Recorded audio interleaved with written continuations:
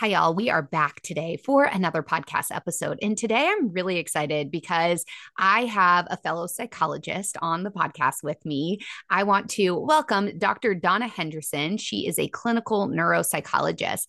And what today's episode is really going to focus on is the majority of you that are listening to this podcast have that autism diagnosis for your child, or your child is autistic. And we want to have some of these conversations about what often can go alongside that autism presentation, that autism identity. And so we're going to go into maybe a lot of terms you may or may not have heard of today. These likely are things that when you're going to your child's provider, continuing to check in with people, things that you might not hear about. And so we want to empower you to inform yourself on these. We hope to give you an overview today.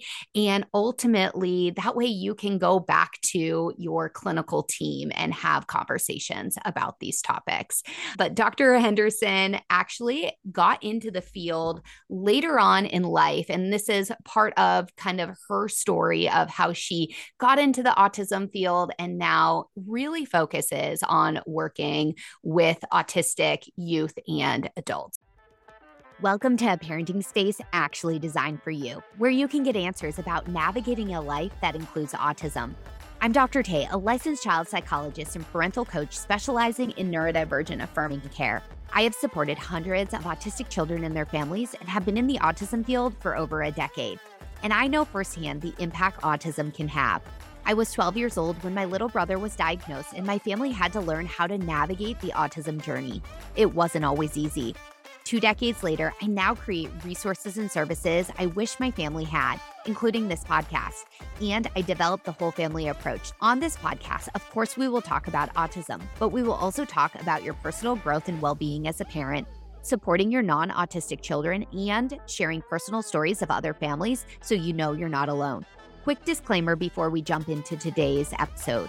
Anything shared on this podcast should not be considered clinical advice, and you should consult with your team of medical, mental health, and developmental providers if you need support. So, Dr. Henderson, Donna, welcome to the pod. Hi, Taylor. Yeah, let's do first names. We usually do. So, Yeah, no reason to be formal. Thanks for yeah. having me. Absolutely. And I guess I could even say this, the way in which we met is really cool, just so the listeners know, is through this context of a group of psychologists coming together to ask ourselves, how can we use AI in a way that helps to streamline and expedite things, but doing it in a very ethical and HIPAA compliant way.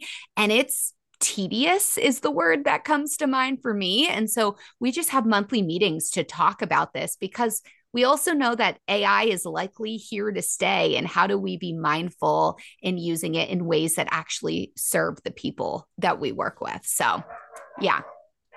Right. So, Donna, tell us a little bit about yourself and, how you got into this field and what your career looks like currently. Okay, so first of all, I am a non-autistic ADHDer, and I have 3 children. 2 of them are autistic, and a third one is a non-autistic ADHDer, like her mom. And I had no interest in autism at all. When I was in graduate school, I got almost zero training. I think we probably could have done all the training we did in 1 hour, like literally so little. That was about 30 years ago. And that was fine with me. And then over the years, just never ever thought about autism. I assumed autistic people went to autism clinics and went about my work. I worked in rehab for a long time with people who had TBI and strokes and that sort of thing. And then when I transitioned to private practice, I was working with kids and adults who have ADHD and learning disorders. And you would think at that point, I would think I need to learn about autism. But even then, I avoided it. It intimidated me because of my lack of training. And here's the thing. I knew so many other testing psychologists who felt the same way, who outright said, I don't do autism. And so it normalized it for me, and I thought that was okay. And I didn't realize at the time what a problem it was. And about 15 years ago, I literally had an insight all in one moment working with a client who was this brilliant 17-year-old who had been evaluated every few years her whole life and had accumulated a gazillion diagnoses. You know them all: generalized anxiety, ADHD, sensory processing, selective mutism, all of the above. And for no good reason at all, in a flash, while I was working with her, I thought, this is autism in a different way I've ever thought about it.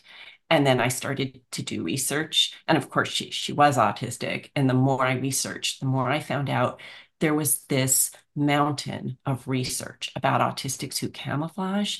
And there was this divide between all the research and clinical work. Mm-hmm. And so I still thought it was just me, but I gradually realized, oh my God, this is a problem in the mental health field, in the medical field at large. We don't really understand the scope of autism as clinicians. And so I started to gradually educate other clinicians, and it culminated in publishing 2 books on the topic. Yeah. And what are the names of those books? The first book is called Is This Autism? A Guide for Clinicians and Everyone Else? Because we thought we were, my co-author, Sarah Whalen, and I thought we were writing the book for clinicians. And we gradually realized, oh my goodness, parents are interested, teachers are interested, everyone's interested. It's written for everybody. And then the second one is really written just for clinicians on how to wonder about whether or not your client is autistic. What do you do? How do you move through that? How do you decide? How do you talk to the client about it? And that's called Is This Autism? A Companion Guide for Diagnosing.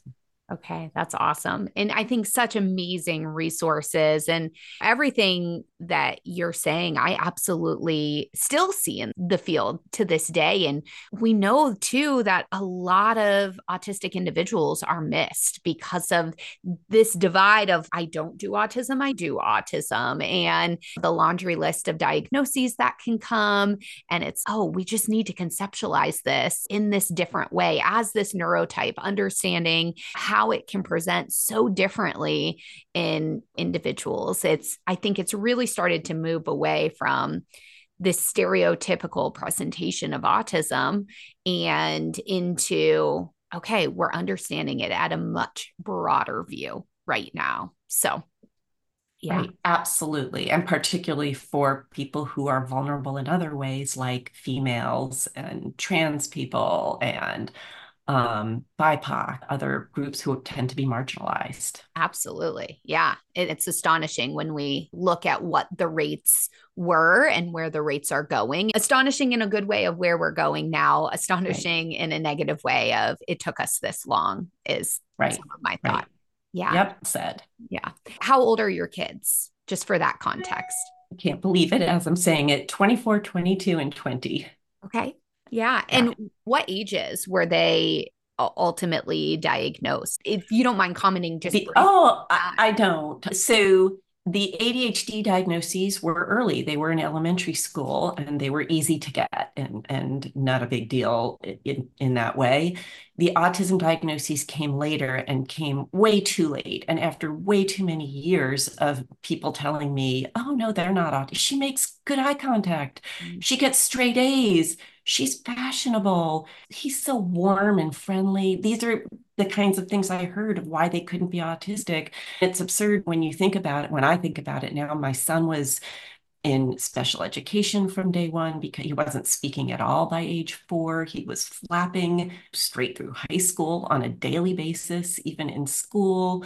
I could go on and on. It seems so obvious, but one clinician after another came up with reasons that they felt my kids weren't autistic. Eventually, they both got diagnosed each of them at age 17. We had, as a family, realized, okay, that's what this is a few years before that and didn't really care that much. But as they were each transitioning to college, it felt important to make it official. And I took them both to clinicians who were not beholden to me in any way, who made their own decisions. And for both of my kids, it was just a relief and incredibly validating to be told, yeah, you know yourself and you're autistic. Yeah. Yeah.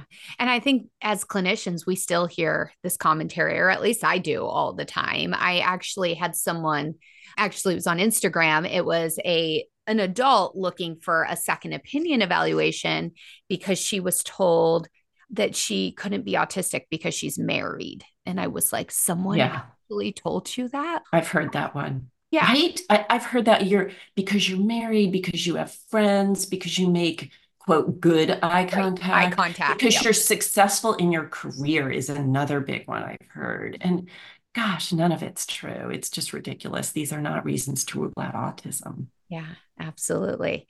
Yeah. And Donna, just for your context, since you shared a little bit about your family, I know we've never talked about this piece. I got into the field. So my brother's 10 years younger than I am. So he's 24 and actually was diagnosed at 23 months of age. So my mom was like, the advocacy queen. She would not stop. And it happened to be right place, right time. Someone actually would listen, but she really advocated and ultimately was able, he participated, and I've talked about this candidly on the podcast as well, in intensive ABA. That's all there was at the time. I will say he doesn't report it to be the same traumatic experience that many autistic adults that went through ABA do, but that's ultimately how I got into the field, is being a sibling. And I was 12 at the time he was diagnosed. I was very acutely aware of what was going on and how we conceptualized autism, how it, to be candid, how it changed the family dynamics. And that's why I do the work I do now. I'm so glad to know that about you. I have to admit, I wondered as we were getting on this morning, I thought, I don't even know how she got into this and why Yeah. she's interested in it. So thank you for that. Absolutely. Yeah. And that's also one of the contexts of why I pursued programs that I could get that specialized autism training. But I was like the lone wolf, like pretty much other than our lab, like no one really knew autism. And it's crazy. I went to grad school 2014 to 2020. So more recently, and you would think that the knowledge really has advanced, but there's also a lot that I'm doing a lot of self learning now on autism, and PDA, for example, is something no one ever mentioned in grad Right. school. So I'd love to, and we talked about this ahead of time, frame this conversation around some of these things that parents of autistic children ultimately might be considering, again, so they can go talk to clinicians about it and their team about it. I did warn you, I have a mini series coming out on PDA, so lots more to come on that, but let's just start there of PDA, how you often describe it, and when I'd be curious of each of these in your journey, when you came across it and was like, okay, I need to keep deep diving into this. And you'll have to control me because any of these topics I could talk about for hours. Right. And yeah, when I'm working with parents, I frame this as a vocabulary lesson. Like we're Yeah, going to just go through all these different words you may not have heard of. But I love that. PDA, I probably only became aware of, I want to say maybe 6 years ago or so. And I don't remember how I became aware of it, but I remember the kid I was working with at the time, and he was hitting teachers, wrecking classrooms, jumping out of second story windows. His behavior was so scary to everyone. And yet he was charming and he could be quite calm and could engage in some interesting conversations. And I don't believe in ODD, oppositional defiant disorder. I just don't believe in it as a diagnosis. It doesn't tell you anything about someone's brain or nervous system. And that's all this kid had been ever diagnosed with. And I was really trying to understand his brain and nervous system. And I was doing research and somehow, luckily, came across this concept of PDA. And in the end, it fit him absolutely perfectly. And I think it's been life-changing for his family to understand him this way. That PDA stands for pathological demand avoidance, which is a terrible name. In Terrible. part, terrible. Nobody needs the word pathological applied to them. But also, it's not really about demand avoidance. It's about a drive for autonomy. And so I use Tomlin Wilding's interpretation, pervasive drive for autonomy. It is a core biological need, the core biological need that overrides all other basic biological needs for these kids to have autonomy. And that does not mean control. They don't necessarily need to control everyone else. except in service of their own autonomy to equalize and to regain a sense of autonomy. These kids can have massive behavioral problems because of it. And it is theorized to be a subtype of autism. It is not super duper common, but it's also not super duper rare. And it's well known and accepted in some countries like the UK and Australia, but for some reason has not really been well known in the States until maybe a few years ago. And the best resource here in the States is PDA North America. It's a great group. They have a lot of educational offerings. They have a list of providers by state, and I would recommend them. And the leader of that group, Diane Gould, has just published a book about PDA in coping with PDA in North America, which I think is going to be just a tremendous resource. Yeah, that sounds awesome. I didn't know about the book. I go to that website and refer parents to that website all the time. Yeah, we could talk about this the entire episode. But yeah, and I think I would also add that I also see it particularly in females. I have a couple on my caseload now that it's also presents as very intense anxiety Mm. sometimes. Is that something you've come across? Absolutely. In general, females tend to internalize where males tend to externalize. That doesn't apply to every single human being, but it's a general rule. And yeah, absolutely, there can be this sort of internalized PDA where you don't necessarily have the behavioral problems, but you have the anxiety. You also, a lot of PDAers have this sort of Jekyll and Hyde where they can go to school, and many of them can't manage school, but a lot of them go to school and they're just perfect students at school, and they go home and completely lose it because it was so stressful for them to get through the day. And then their parents are blamed and shamed. She's good at school, so it must be your parenting kind of thing. But she's an anxious kid at school. Yeah. And then I think Absolutely. sometimes that pattern, sustaining that pattern for prolonged periods, then leads to the burnout, which is then where going to school becomes its own challenge in itself. And I definitely have some kids on my caseload right now where missing high amounts of schools. And I think it's really interesting. I definitely don't think the educational system has caught up. Trying to talk with teams like IEP teams about how they can accommodate and support this, they just are not understanding it. It's, oh, we'll do a reward system. And I'm like, oh my, that's your response. Okay. And that we're also Right. seeing a huge surge of, again, in my world, children ultimately go and be homeschooled at that point, or the unschooling movement Right. that's come to help regulate their nervous systems. For sure. Many of them really need to be homeschooled because there aren't a lot of schools in the States that can handle them, for sure, that can support them. Absolutely. I'm trying to think if there's anything else on PDA. I think one interesting thing, too, and granted, less relevant for the listeners of this podcast, but I have seen some things, and I actually came to you and said, do you ever see PDA outside of the context of autism? So let's talk about that link really quick. High masking autism, all of that, and comment on that if you don't mind. So I have asked every PDA expert I've ever interacted with, and they all say that they see PDA as a subtype of autism.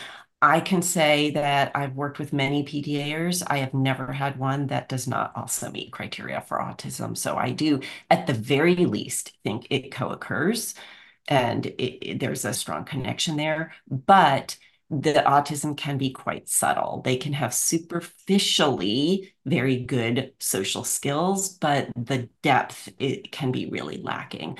For instance, they can really struggle to understand or basically understand sort of the reasons for the social hierarchy, like why kids have to listen to teachers, why kids have to listen to adults. Like that kind of blows their minds. And they are known to say to it, parents or teachers, yeah, I don't see why I have to listen to you. It just doesn't make any sense to me. Yeah. So when you get below the potentially good superficial social skills, that's when you can start to see the differences that can make life so stressful for them. Absolutely. Yeah. And I think that also the can complicate the presentation. And a lot of times I'm seeing in my practice that previously families were told, no, this isn't autism because they're not understanding Right. all of these nuances with the masking and how it can present in different ways. So that's not uncommon. Absolutely. And I guess one thing I'll add is when I'm thinking about whether or not somebody is a PDA, I use the core features. So they're not diagnostic criteria because it's not a formal diagnosis. It's core features that are put forth by the PDA Society in the UK. I find them to be very helpful. So if parents are wanting to think more about that, I would encourage them to explore the core features. Yeah, that's awesome. I don't know if I've stumbled across that. So I'm going to have to circle back myself. Will you, because it's not an actual diagnosis, how do you usually handle this in terms of evaluations? Is it written in the report? Are you talking about it? So parents know what is possible and what they should be asking the clinicians they're working with as possible. Yeah, absolutely. And remind me, I can send you, I have a one-page cheat sheet on the core features I can send you, and you can put it in the show notes. I also have a video online where I review the core features and explain what they look like because it's so much more than demand avoidance. There's more to it than that. I write first, I diagnose the autism, assuming it's there. And then I write, and this child seems to have a theorized subtype of autism known as PDA. And then I explain what the PDA is. So it's not in the formal diagnostic list, but it's described as their type of autism, or we sometimes say they have a PDA profile. Mhm. And then I spend a lot of time in the report explaining what it is and how to support them in school because it's like you said, it's new. Most teachers, many other clinicians either haven't heard of it at all or have only vaguely heard of it and think of it just as the child being a stinker, which Yep. is not the case, right? Yeah. Totally. Yeah. Oh, and I should also say, if people are interested, if you have educators who are listeners, which I'm sure you do, Laura Kirby in the UK is a wonderful PDA expert, and she has a book out as of last year, The Educator's Guide to PDA, which is fantastic and very easy to read, very straightforward and practical. Thank you, because I'm in the process of writing a report where a kid's at school, and I'm going to put that as a resource in. So thank you. Yeah, it's a Yeah. great book. Yeah. Yeah. It sounds wonderful. Okay. So just because we could stay here forever, let's move on. I love framing this as a vocabulary lesson. What else do you often then dive into? I know we wanted to talk about interception and burnout and RSD, just to name a few. We can jump in anywhere. Yeah. Anywhere you want. You want to start with interception? Yeah, let's do it. Okay. Yeah, a lot of people haven't heard that word. So when I was raised, I was taught we have five sensory systems, and most people still think we have five sensory systems, but actually we have eight. And the other three are proprioception, vestibular. Those two have to do with knowing where your body is in space and knowing what your body's doing.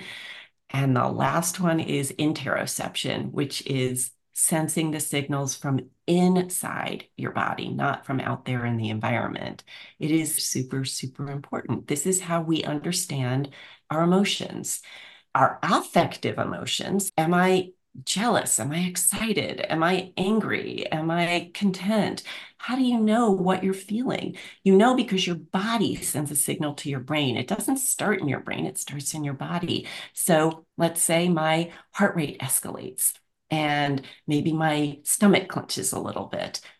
Those things send signals to my brain, to the insula, and then they get contextualized because context is important. And so if I'm about to do something really exciting, let's say I'm gonna give a talk in front of 500 people, which to me, I'm weird, that's exciting. I interpret those signals as, yay, I'm so excited. I feel so energized. Let's do this. But if I'm about to have maybe a really hard conversation with somebody, maybe I'm having conflict with a friend, which is really anxiety provoking for me, I would interpret those same exact signals as anxiety. Oof, I'm feeling anxious. So that's how we know our emotions, not just our affective emotions, but our homeostatic emotions. How do you know if you feel hungry or thirsty or tired or sexual urges or pain or heat or cold or have to pee or go poop. It's incredibly important for emotional regulation. And for so many autistic kids who have altered interoception, they may not know what they're feeling. They may not know their affective emotions. They may not know their homeostatic emotions. And so they may be harder to toilet train, or they may not know when they're hungry. And these things can be really confusing for people who have intact interoception. And the other thing I'll say is it's incredibly important for self-regulation. And we can't try to teach these kids what to do when you're anxious if they don't know that they're anxious. We have to start with teaching them that they're anxious, right? But the other main thing is it's a foundation for empathy. Because if I don't know what frustration feels like for me, how could I possibly imagine how you might be feeling when you're frustrated, right? So it's incredibly important. And the person who's done, I think, the most work and the most practical and useful and accessible work on this is Kelly Mahler, Mahler. And people can go to her website, and she's got tons of resources for kids who have low interoception or altered interoception. Your interoception can be, I call it the volume. Like the volume can be too low. I personally think this is more common with autistic kids where they don't necessarily feel their feelings. My Right. son has this in a major way, and it's incredibly impactful. And or the volume can be too high, where maybe they feel a little twinge in their stomach and it becomes a really big deal to them and they can't contextualize it. So they're convinced they have a stomach ache, but they don't connect it to anxiety. So it's not necessarily one direction or the other. Oh, can I see? This is where I just keep going. But I do want to add one more thing, which Yeah. is motivation. Motivation is an Mm. emotion, Yeah. right? And when we have a kid who has really low motivation, you always think of the main things. Are they really depressed? Are they smoking too much weed? All that kind of stuff that can lower motivation.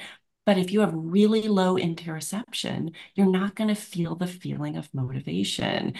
And that's really common with some of these kids too. Yeah, absolutely. I had an occupational therapist on the podcast who specializes in sensory systems. So, for those listening, that's episode 18. And we talked about how there's 8 senses and all of this. But one of the difficulties we also talked about is there's not a lot of providers who really understand this. Not all OTs are trained in the sensory system, for example. In addition to the website that you recommended, what are you recommending in terms of therapeutic approaches for this? If you could comment on that briefly. Yeah, you're exactly right. I just keep a list locally where I am in the Washington, D.C. area of therapists, psychotherapists, and occupational therapists who do interoception work. And it can be either. Traditionally, this is the realm of OT for sure, but I think more and more psychotherapists are realizing how crucial it is to their work. And Mhm. so I think there you can find people in many areas of the country. And I think Kelly Mahler has a Facebook group where people can get on and say, hey, who's good in Wichita or wherever you are? Okay. That's awesome. Yeah, and this is one of the reasons too is I always find it so fascinating of like how do we teach kids emotions? I recently got a text someone was like, "Okay, I want to teach kids emotions. What are your favorite resources in terms of like charts and things like that?" And I'm like, "No, we can't start there of like a happy face and expect it to generalize. And teaching emotion regulation is so much more than just teaching emotions or teaching deep breaths. We see so much resistance to deep breaths. There's many reasons for this, but one of them being the child might, or that again, I say child because largely that's what I specialize in. And I think the large majority of parents here, but really, even yourself, it might be not recognizing that you even need that as a strategy. It becomes so Exactly. important. Yeah. And we're always asking kids how they feel. As therapists, we have, how do you feel about this? How are you feeling in general? Parents ask these things. And for these kids who have low interoception, that is like asking them, what color is your breath today? Yeah. Like, they just don't get it. And it's just incredibly frustrating. And then we tend to get frustrated with them when they don't give us some kind of response, right? And send them subtle or overt signals that, like, come on, you've got to answer my question. How do you feel? But they don't necessarily know how they feel. Yeah. Speaking as a mom of somebody who has really low interoception, it's incredibly impactful, incredibly hard. Yeah, absolutely. And sometimes too, I think, and this goes hand in hand with masking, which I think could bring us more into the burnout realm next. But I also find that sometimes kids can answer that question, but it's not that they're truly paying attention to what their body is feeling. It's they've learned that's the right answer, right? That's gotten Yes. reinforced, that's gotten attention. And so then they learn to just say that versus that application isn't there. And I think that's something to be cautious and aware of. No, my kid can understand what their his or her feelings are or their feelings are, but it's is that deeper awareness there, or is it a rote memorization? I think that's a very Right. different phenomena. I completely agree with you. And the ability to use context to know intuitively what your listener is looking for. Like when I walk into work and a colleague says, "Hey, how you doing today?" I intuitively know the answer is, "I'm great. How are you?" That they're not looking for, actually, my dog peed in the house as I was leaving for work and I have a terrible headache and blah, blah, blah, blah, blah, right? But if my husband says, "How was your day?" That's the moment to say, let me unload and tell you what happened today. That using context to know what Yeah. people are looking for. Yeah. Yeah, absolutely. That makes sense. So let's move into this realm and just keep this going of neuro crash and burnout and helping parents to understand that piece because I think it relates a lot to this emotion and all of it. It's a seamless transition in my mind. Hopefully, it feels that way for you. Yeah, absolutely. Neurocrash is a term that I believe was coined by autistic advocate Ron Kaufman. And it's basically a word for when your nervous system gets completely overwhelmed to the point that you just can't function anymore. We all can relate to that feeling to some extent, right? But autistic people experience neurocrash probably more frequently and more severely than non-autistic people do. The triggers can be sensory overload, it can be social overload, it can be other people's emotions, it can be unpredictability, all the things that we know can overload an autistic nervous system. So, all those triggers. It can be one trigger or it can be cumulative, like over the course of a day. It can result in overt aggressive behaviors that might look like a tantrum or a meltdown, or it can just be total shutdown, situational mutism, not moving, not talking, not interacting at all. It can look like either of those things. It's not a tantrum, even though it can look like a tantrum, but we know that tantrums just end if the person gets what they want in the moment, right? Shut down, even if you give the person what they need in the moment, which is most likely going to be peace and quiet and to be left alone or to be with like one supportive person, there's still going to be recovery time. It's not like they're going to be like, okay, I'm fine now. Once they're in neurocrash, they need recovery time. And so neurocrash is conceptualized as something short term, right? It's the kid falling apart in the moment, as opposed to burnout, which is more the longer term result of a nervous system being in overload for too long of a period of time.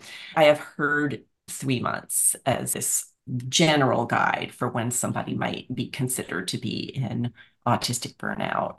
And autistic burnout has three primary characteristics. The first one is chronic exhaustion, and that's the one that sort of coincides with occupational burnout because anybody, autistic or not autistic, can experience the feeling of burnout, right? Right. And that just chronic, I'm just so tired. I'm just so exhausted. I just can't get any enthusiasm or energy up to do anything right now. So it has that in common. But autistic burnout also includes increased sensory responsivity, so more sensory hyperresponsivity and less ability to tolerate sensory stuff and a loss of skills. And that's a big difference. Non-autistic people, I've experienced burnout at times in my career. I don't lose my skills. I Right. just lose my oomph, but there is definitely a loss of skills. There can also be other symptoms, like maybe your memory is not as good, maybe you're stimming more. burnout looks like depression and gets mistaken for depression a lot, but it's not depression. Depression has also anhedonia, so a loss of interest in previously pleasurable activities. A lot of times, people who are on autistic burnout, if you leave them alone to engage with their special interests, they can be just fine. They don't necessarily lose interest in their special interests. They don't necessarily lose their self-esteem. Now, that's all at the beginning of burnout. But then what happens when somebody goes into burnout is they're very likely to become depressed because they blame themselves for being in burnout, for not going to school or going to work. And everyone around them gets really aggravated with them. You need to go to school. You need to go to work. How come you're not getting out of bed? What's wrong with you? All of that. Mm. And so they often really co-occur. Okay. So, a couple questions that are popping into my mind as you're explaining all of this. So, neurocrash, obviously not a tantrum. Do you think it's synonymous to a meltdown, though? I asked myself that earlier, and I'd have to think about it more. Right off the top of my head, I feel like they're the same thing. That's where my gut went to, Right. because to me it's like understanding that full picture with what truly a meltdown is, because a meltdown, and actually there's an episode on this, a meltdown and a tantrum are not the same thing, but I often think of that sensory overwhelm, like with a meltdown happening, and that's why also the strategies for supporting a meltdown are so incredibly different as well. But Right. yeah, interesting. Yeah, right this minute, I can't think of how they would be different. I guess I like the term neurocrash because it really points to there is something happening in someone's nervous system that is causing this, Yep. right? And meltdown, I don't overtly dislike the term, but there's something vaguely blamey about it to me. Yeah, Yeah. that's why I guess I like neurocrash. Yeah. Yeah. No, I feel that. And I think maybe too, this might be a little bit of a phenomenon of me working with much younger kids. But I often talk about it is a nervous system overwhelm and overload. It's not just I want what I want, and how important that is. But I also get what you're saying. I think there's a negative connotation that has come with meltdown. And I think it's not truly sometimes understanding what the true function of the meltdown is, why the meltdown happens, and how to support the meltdown. Like throwing behavioral strategies at a meltdown is at most not helpful. It might even often be harmful as well. So, And I think you just made a really important point too about the age. It feels more natural for me to talk about a 4-year-old having meltdowns, but when I'm working with, say, a 45-year-old, that just would feel infantilizing, right? And to teach her to be able to say to people in her life, I'm in neurocrash right now versus I'm melting down, right? exactly.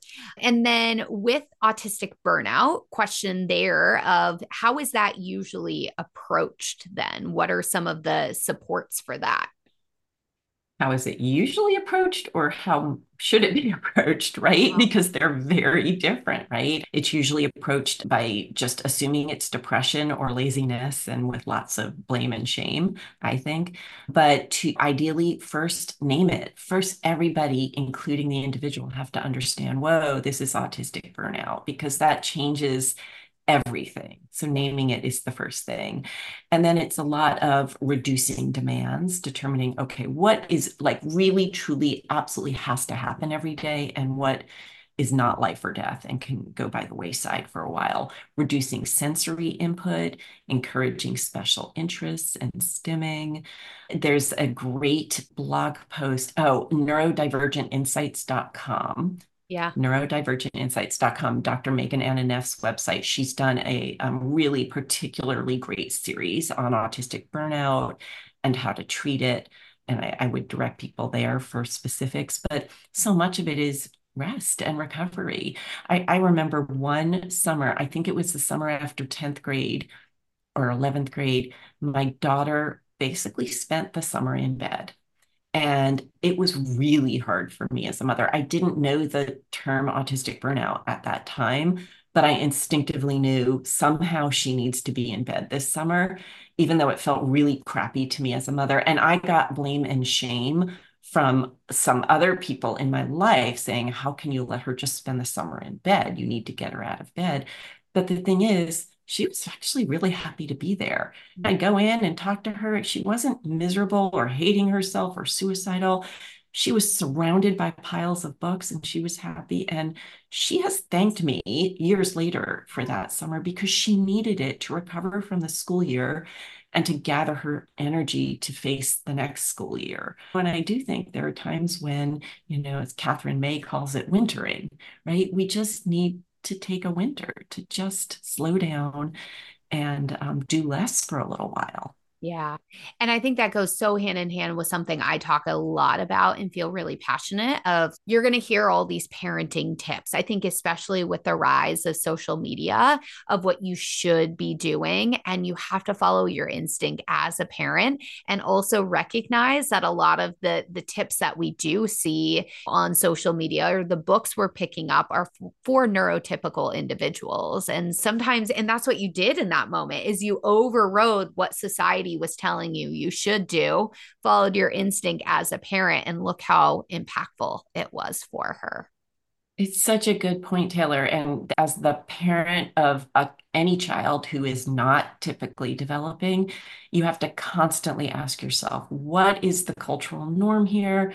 Does that cultural norm work for my family, for my child? And to have the courage and the strength to throw out the cultural norms at times. It's no easy feat. I can say that. It's Yeah, hard. it absolutely is.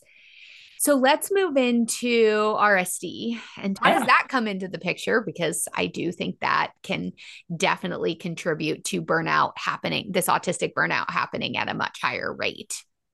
For sure. So RSD stands for rejection sensitive dysphoria. We are all somewhat, to some extent, sensitive to rejection. Nobody likes to feel criticized or rejected. Some people don't mind it that much. Other people mind a lot. But RSD is on a whole separate level. It is actually theorized to be a symptom of ADHD, not autism, but so many autistic kids also have ADHD. So it is often relevant to autistic kids in that way. And I personally do think that it's a symptom of ADHD, not autism. Okay. So it is a triggered, wordless, emotional pain that comes with real or perceived loss of approval, love, or respect. It is not just being sensitive to rejection, it is a profound physiological reaction to anybody saying, ooh, your essay's good, but I think you can work on fixing up some of your grammar, or maybe add a few sentences there. That kind of feedback could be taken as severe criticism. And it's not just overt feedback like that that can be taken as severe criticism, but not living up to your own or other people's expectations, not being praised or validated when you expected to be, just generally feeling like you don't measure up or other people don't feel like you're measuring up. It can come on instantly with no warning at all, but it can take many hours to subside. I think of it as two phases. The first phase is this sort of instant, extremely painful physiological response. People talk about feeling like a whooshing sound in their ears, or like a sinking in the pit of their stomach, or their heart pounding, like they have physiological reactions. But then the second part, I think, is even harder, where, and it can take hours or sometimes even days to subside, where it's extremely difficult for them to communicate what they're experiencing to other people. And it's extremely difficult for other people to get them out of it. It's almost like they're in this glass jar where you can hear and see each other, but you cannot actually connect. They become unreachable and uncommunicative. And it's incredibly frustrating for everyone because they don't want to be like that. And other people are really frustrated with them. And then there are long-term consequences because this can happen over and over again. And then there's chronic invalidation, there's embarrassment, there can be shame and self-blame, and it can lead to social anxiety because they don't know when they're going to be triggered and they feel little control over it. And I have found that some kids with really bad RSD can be mistaken for autistic when they're not autistic because it can create such social problems and difficulty maintaining relationships. It's a really big deal that I think people don't talk about enough. Yeah, because it's like another thing, like how PDA isn't in our diagnostic criteria, RSD isn't part of our diagnostic criteria, too. And yeah, it takes someone to go above and beyond to really learn about all these profiles that can co-occur with neurodivergence. And I think it's important to think through and consider and all of that. And yeah, I'm curious, and I know we have to wrap up here shortly, but how do you just, and I don't know if you can do this in a short way, but usually handle, okay, if autism's that core, when symptoms and other diagnoses are above and beyond autism?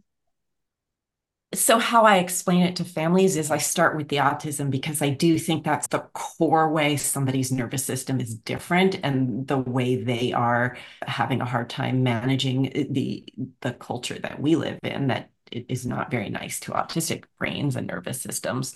And then I say, now here's autism doesn't often come by itself. It comes along with a bunch of other things that aren't part of it, but that travel along with it. So here's your little list of things. And that can include anxiety, depression, certainly ADHD. Sometimes it can include learning differences, medical things, gut issues for sure. The list of co-occurring challenges is very long, and co-occurring strengths too. Let's not forget about those. It can be being brilliant, either with visual spatial stuff or with verbal stuff, having an amazing memory, having perfect pitch, the ability to research the heck out of something, on and on. I want to say my co-author, Sarah Whalen, did a phenomenal chapter in our first book on autistic strains. And I just think really, truly just a love letter to all the autistic people that she's known and worked with her whole life. Just a great reminder to remember autistic strains as well.